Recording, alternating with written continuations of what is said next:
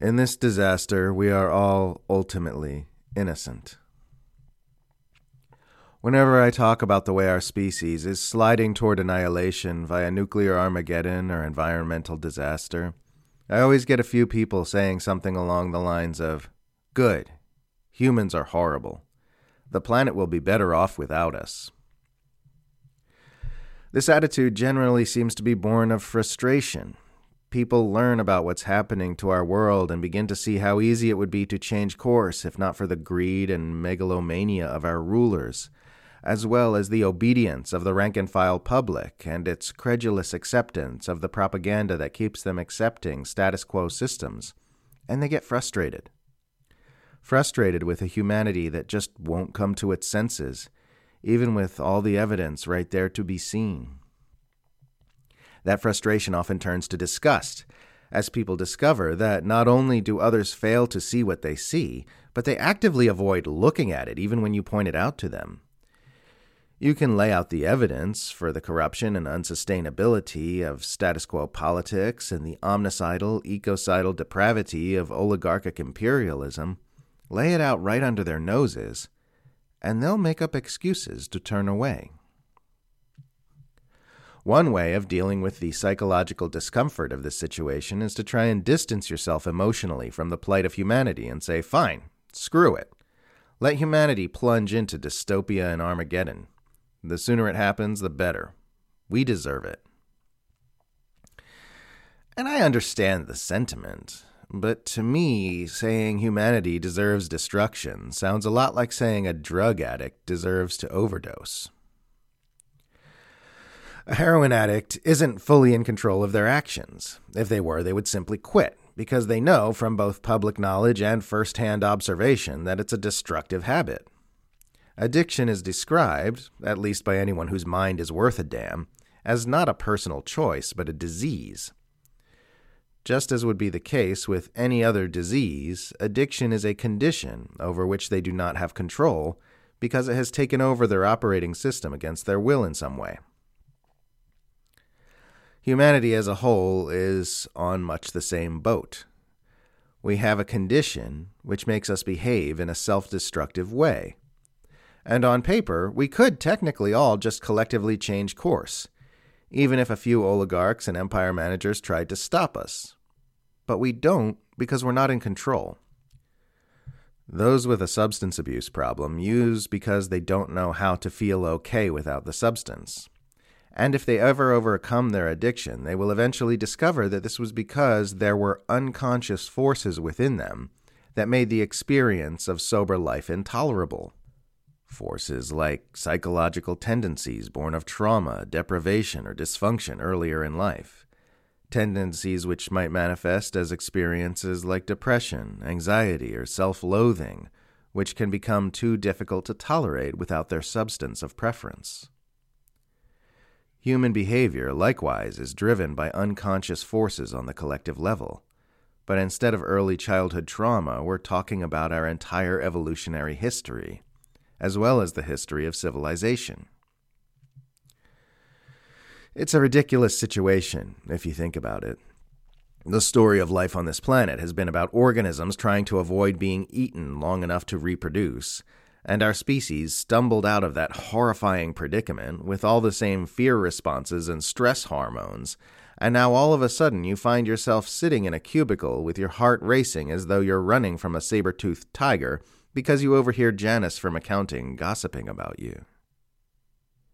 The eat-or-be-eaten dynamic came crashing headlong through the dawn of a new species, with a rapidly evolved cerebral cortex and the sudden capacity for abstract thought. And all that fear and stress kept marching forward from generation to generation, entangling itself with this added new element of thought, language, and storytelling. This gave rise to societal constructs like religion, government, hierarchy, and family power structures, all largely born of the primitive, fear-based desire to control and dominate, which we carried with us from our evolutionary ancestors who lived in trees to hide from predators. Parents who were traumatized by their parents passed their trauma on to their own children because their trauma made them behave in a traumatized way. and those children passed their own trauma on to their own children as well.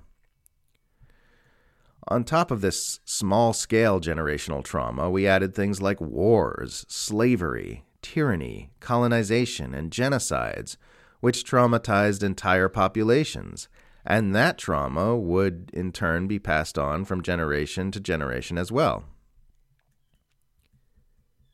And then we showed up. We, the people who are currently alive. That's what we were born into. That's the wave we rode in on.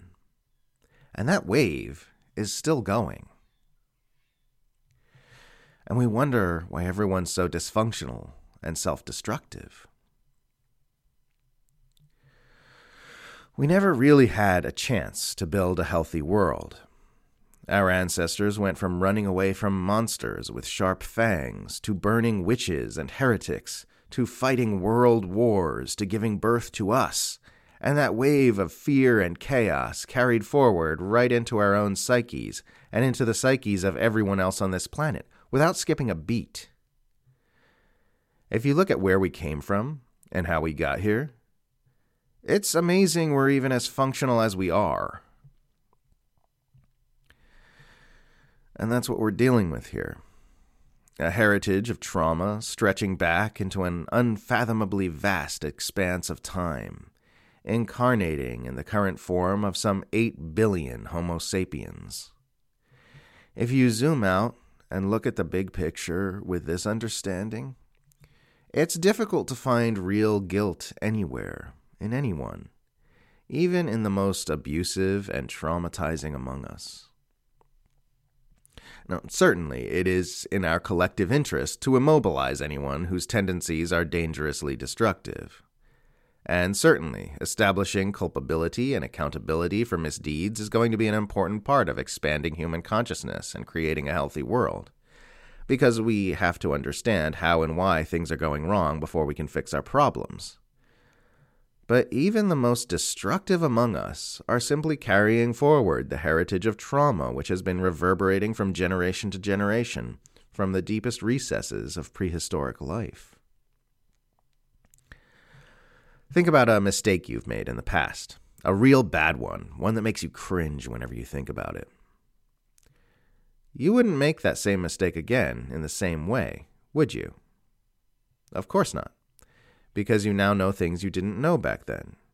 You are conscious now of things you previously were not. Depending on how conscious you are now in relation to how conscious you were back then, you might repeat similar mistakes in similar ways, but you wouldn't intentionally repeat the exact same error if you had a do-over. In that small way, your consciousness has expanded. That's all negative human behavior ultimately is. Mistakes that were made due to a lack of consciousness, a lack of empathy, a lack of serenity, a lack of information, a lack of insight, a lack of knowledge that there are better choices, a lack of perception on what's really going on in the world, a lack of clarity on the way propaganda manipulates us into serving the interests of the powerful. These are all just different kinds of unconsciousness. Different ways that one can fail to accurately perceive reality.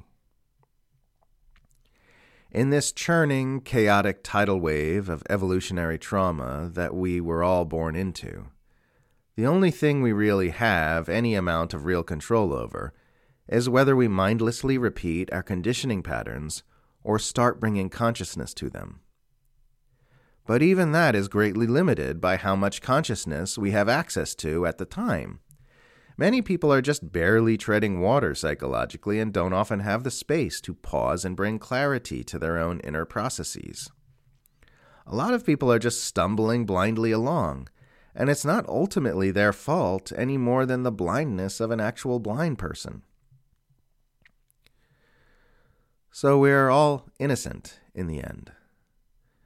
Again, we must of course push to bring consciousness to the parts of humanity that have taken a wrong turn, to the war criminals and plutocrats and managers of empire, and all other abusers and the abusive systems which elevate them.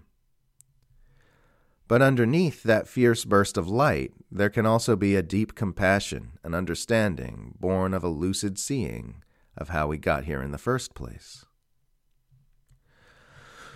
We're all ultimately doing the best we can while riding the momentum of a chain of events far beyond our control, which stretches backward through time all the way back to the Big Bang.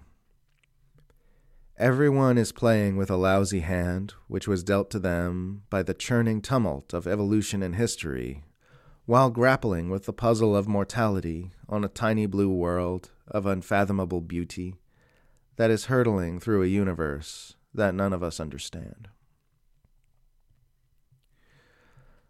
Let's be tender with each other.